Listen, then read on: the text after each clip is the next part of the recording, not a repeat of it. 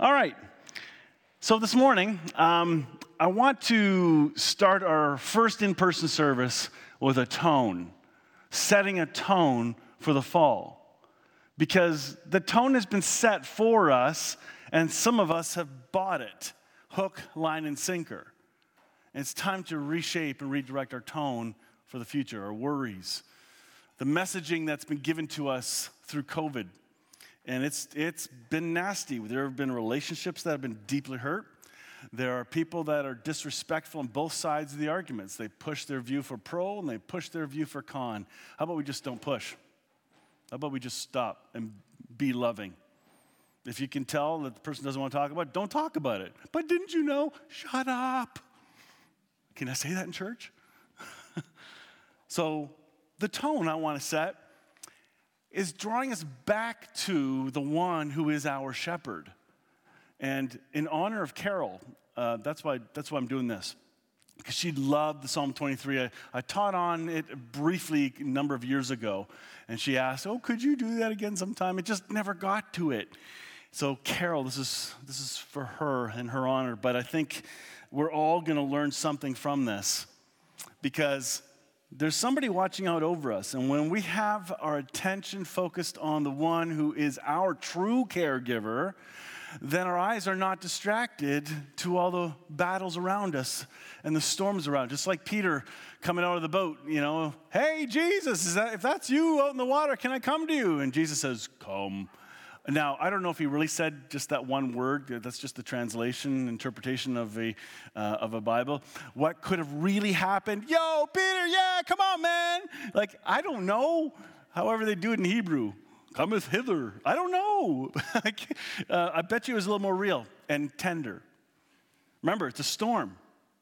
He steps out on the water, and first of all, he's probably freaking out on that first step, right? Wouldn't you? I'd be freaking out.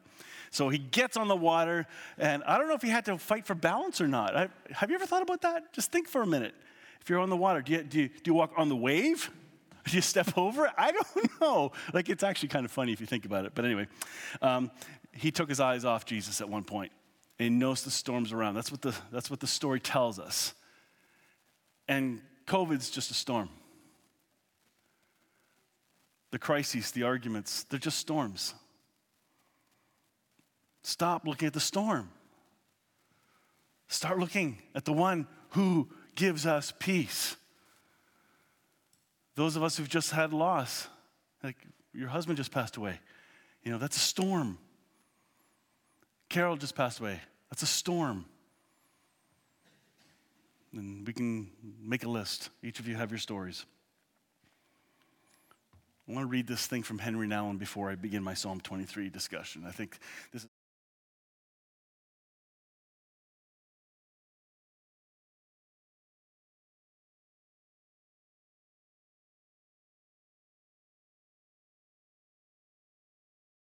read it, but I want to share this. This is really good. Joy and sadness are as close to each other as the splendid colored leaves of a New England fall to the somberness of barren trees. When you touch the hand of a returning friend, you already know that he will have to leave again. When you're moved by the quiet vastness of a sun-colored ocean, you miss the friend who cannot see the same.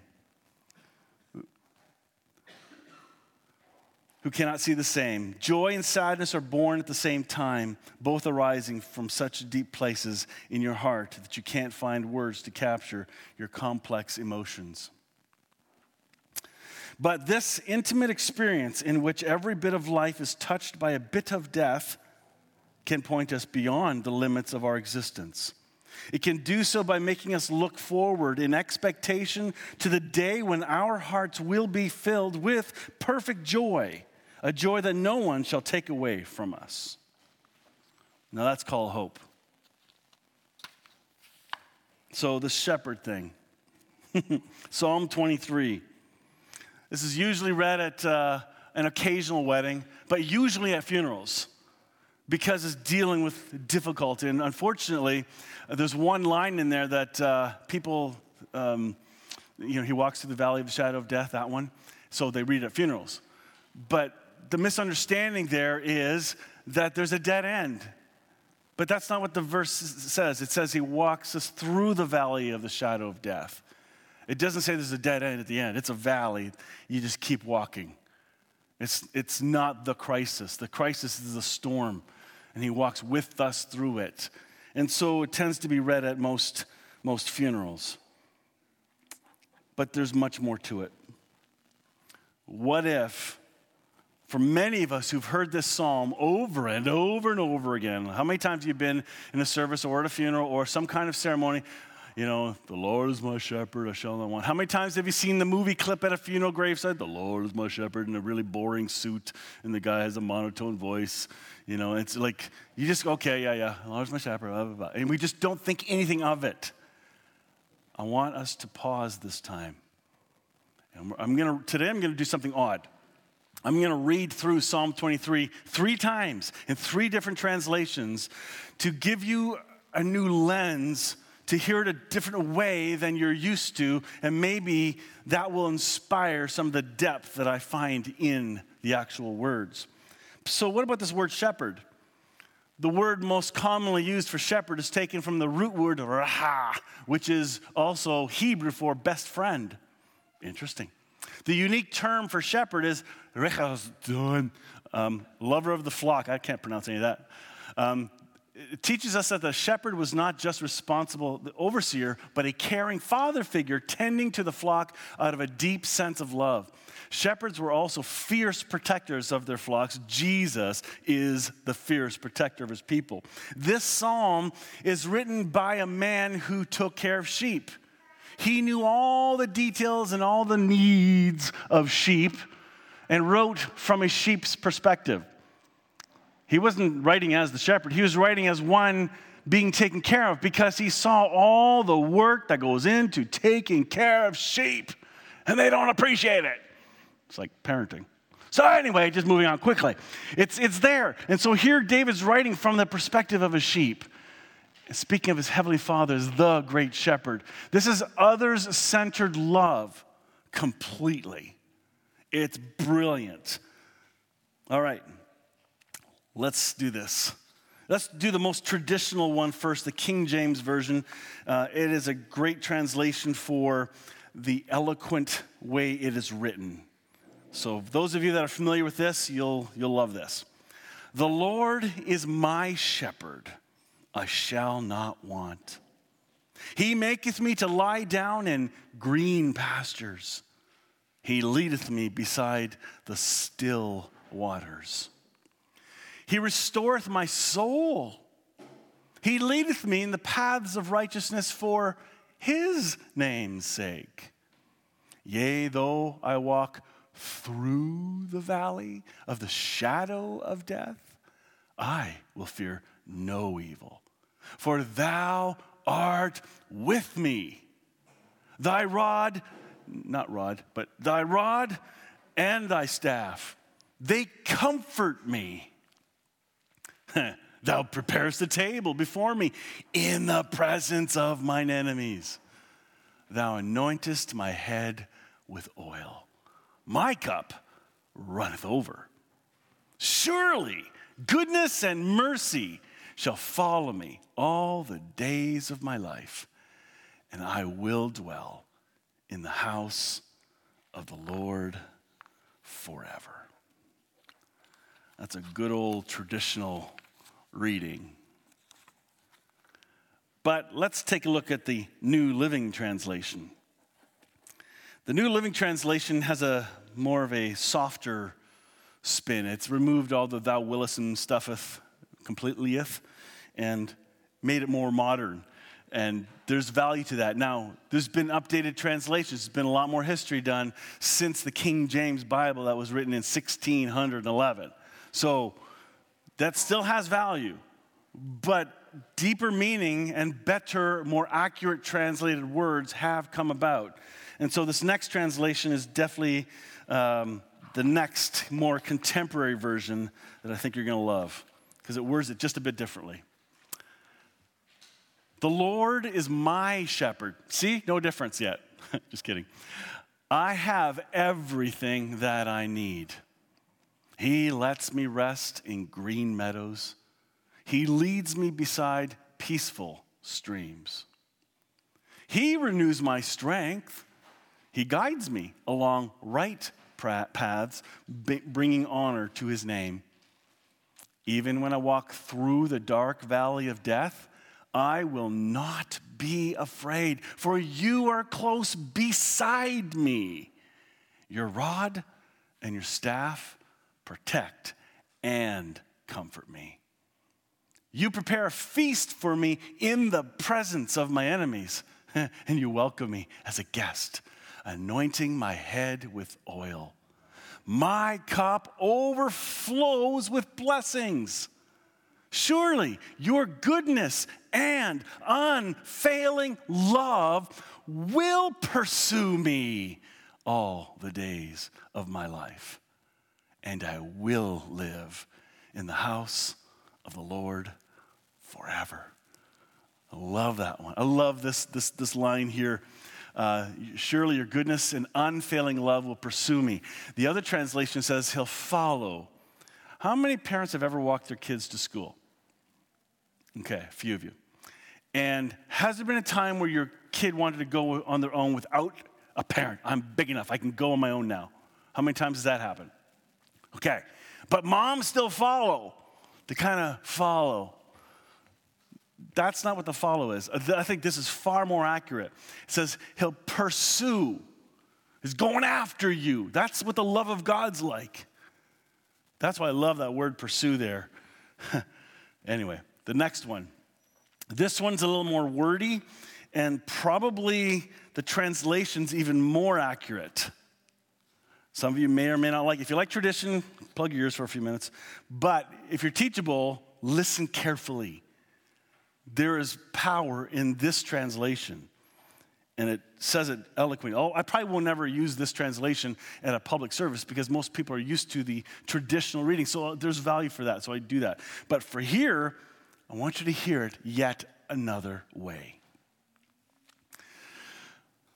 Yahweh is my best friend and my shepherd. Do you remember at the beginning when I talked about shepherd being best friend? They used that and put that right in there. Yahweh is my best friend and my shepherd. I always have more than enough. He offers a resting place for me in his luxurious love. His tracks take me to an oasis of peace near the quiet brook of bliss. That's where he restores and revives my life. He opens before me the right path and leads me along in his footsteps of righteousness so that I can bring honor to his name. Even when your path takes me through the valley of deepest darkness, fear will never conquer me, for you already have. Your authority is my strength and my peace. The comfort of your love takes away my fear. I'll never be lonely, for you are near. You become my delicious feast, even when my enemies dare to fight. You anoint me with the fragrance of your Holy Spirit. You give me all I can drink of you until my cup overflows. So why would I fear the future? Only goodness and tender love pursue me. I love it. All the days of my life. Then afterwards, when my life is through, I'll return to your glorious presence to be forever with you. Wow. I didn't read the end part. I liked the beginning and assumed it would be good, but wow. What'd you think? Was it neat hearing three different translations that are definitely different from each other? This is more devotional. That's what this one is. I hope you caught the value of multiple translations. Now, if you really want a longer one, I think the Amplified Bible is probably the absolute longest one ever. It takes every word and it adds 10 more. It's kind of funny. But I hope you heard the intent of this psalm. somebody's pursuing you. The love of God's with you, will never leave you or forsake you. That's really important, no matter what you're going through. I love this last line. When my life is through, I'll return to your glorious presence to be forever with you. This is about the love of God impacting our emotions, mind, will, emotions, even our physical needs. He cares for all that, and that's what this whole thing. Oh, my goodness. Okay, let's dig in. We're only going to cover a couple verses because time is kind of running out fast. It's wet. All right. Let's talk about, I'm going to use the King James Bible as my foundation for walking through this, but some of the notes I'm going to talk about come from other translations. Mike, that's so cute. He's carrying his baby back there, and it's so cute. Anyway, in person, yes. Oh, man. The Lord is my shepherd, I shall not want. The Lord. It's a title. What people forget is, even in English culture, they call themselves lords. You know, Lord Bathenrosh. Lord whatever. But that's not how it was used in biblical times. There was a sense of the Lord being the existing one, the Jehovah, is my shepherd, best friend. This is a big deal, because if it's just the static, cold Lord, it's almost like a distant, animate thing that's unreachable, not connected. Do you know what I mean? Like you hear there's a judge, right? So the judge is up in the chair. You can't get near the judge. That's a do not stay near. Like you stay far away and obey the rules. And that can happen too. Woo. Wasp. Sorry.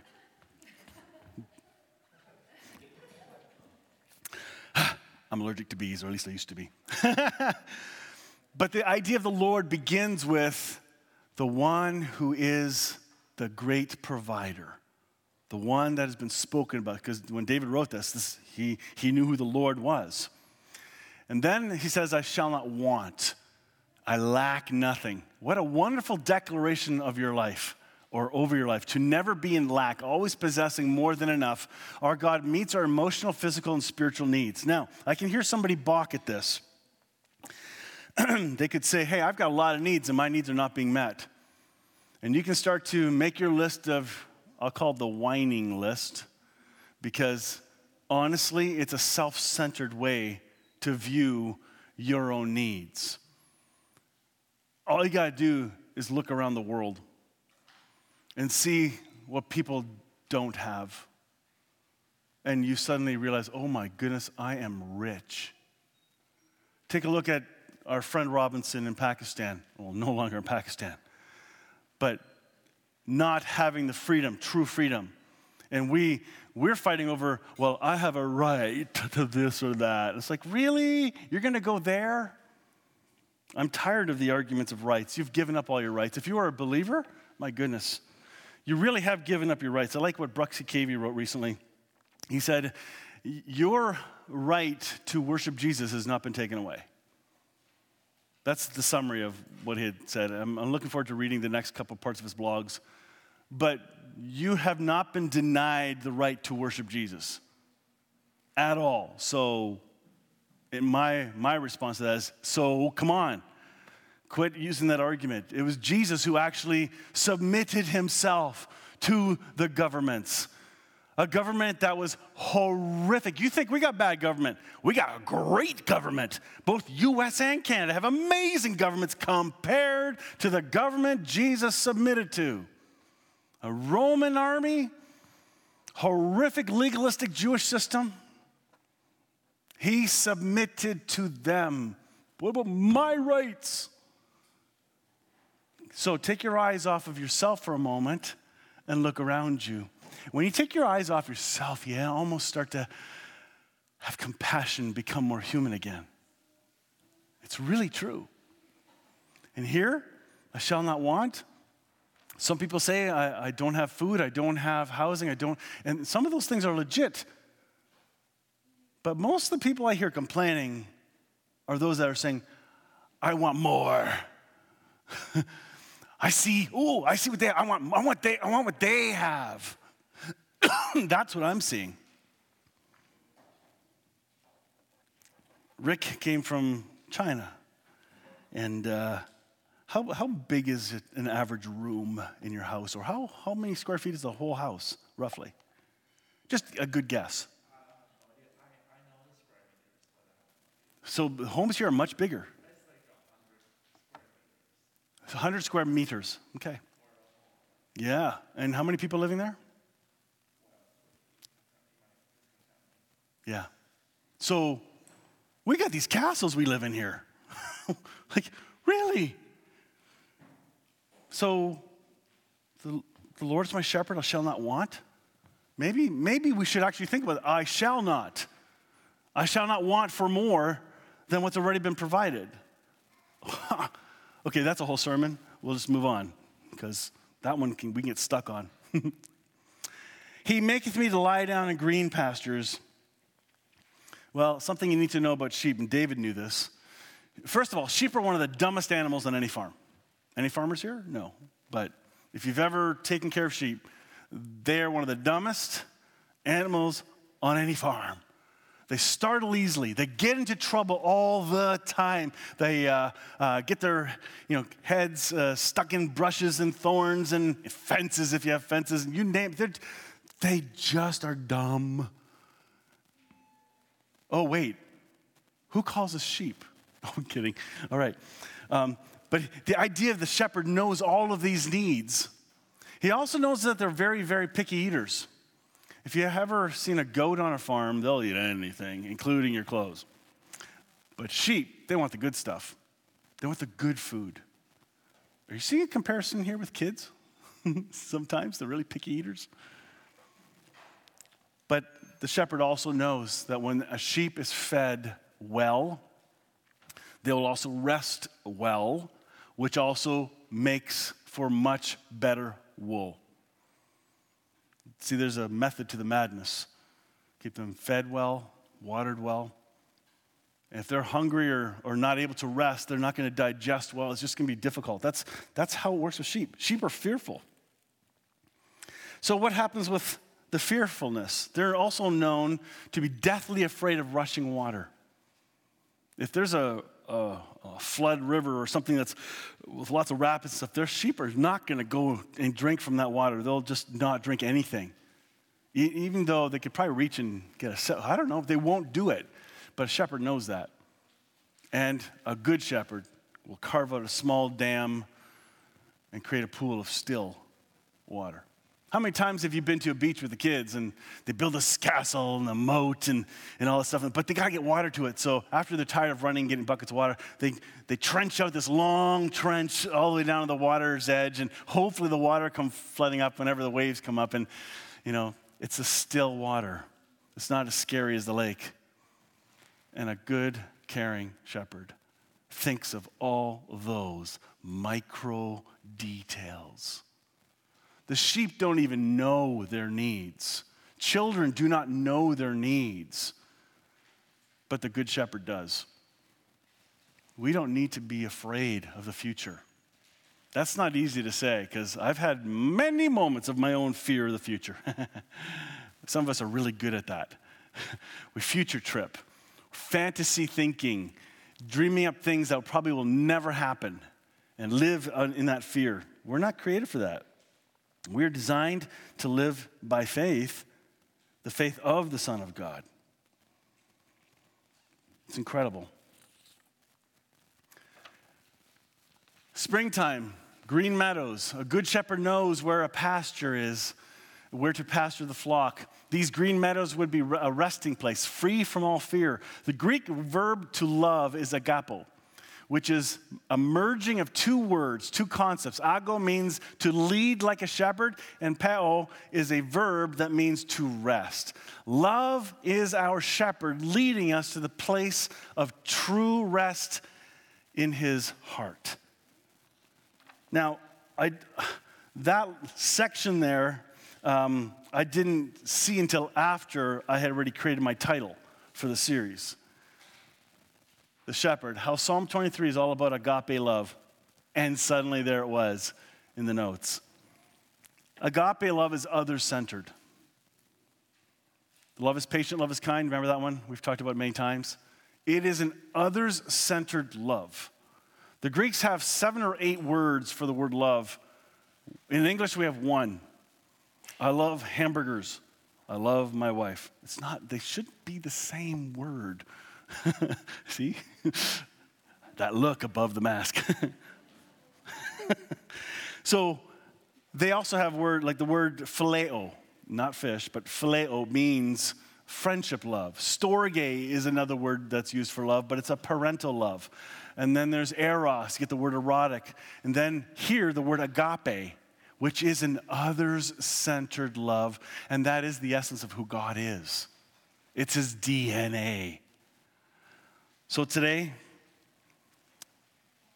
believe and rest in the fact that your Heavenly Father is providing for all your needs, whether you know it or not, whether you believe it or not, whether you're satisfied with what he's provided or not, that's a totally different issue. But you have been provided for, and you're never going to be abandoned. And I think that's something we need to hear today. As we move into the fall, unsure of what things are going to look like, pandemically speaking, don't look at the storm. Look at your shepherd. It's a whole different reaction. And the things of earth will go strangely dim.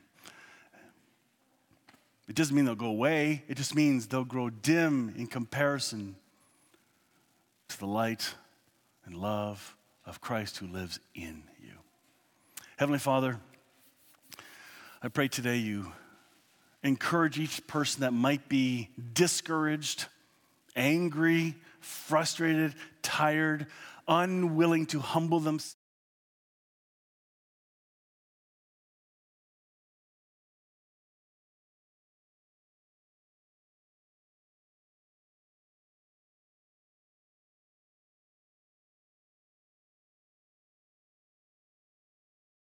Hope, speaking words of bonding, not words of separation and discontent. I pray this in Jesus' name. Amen.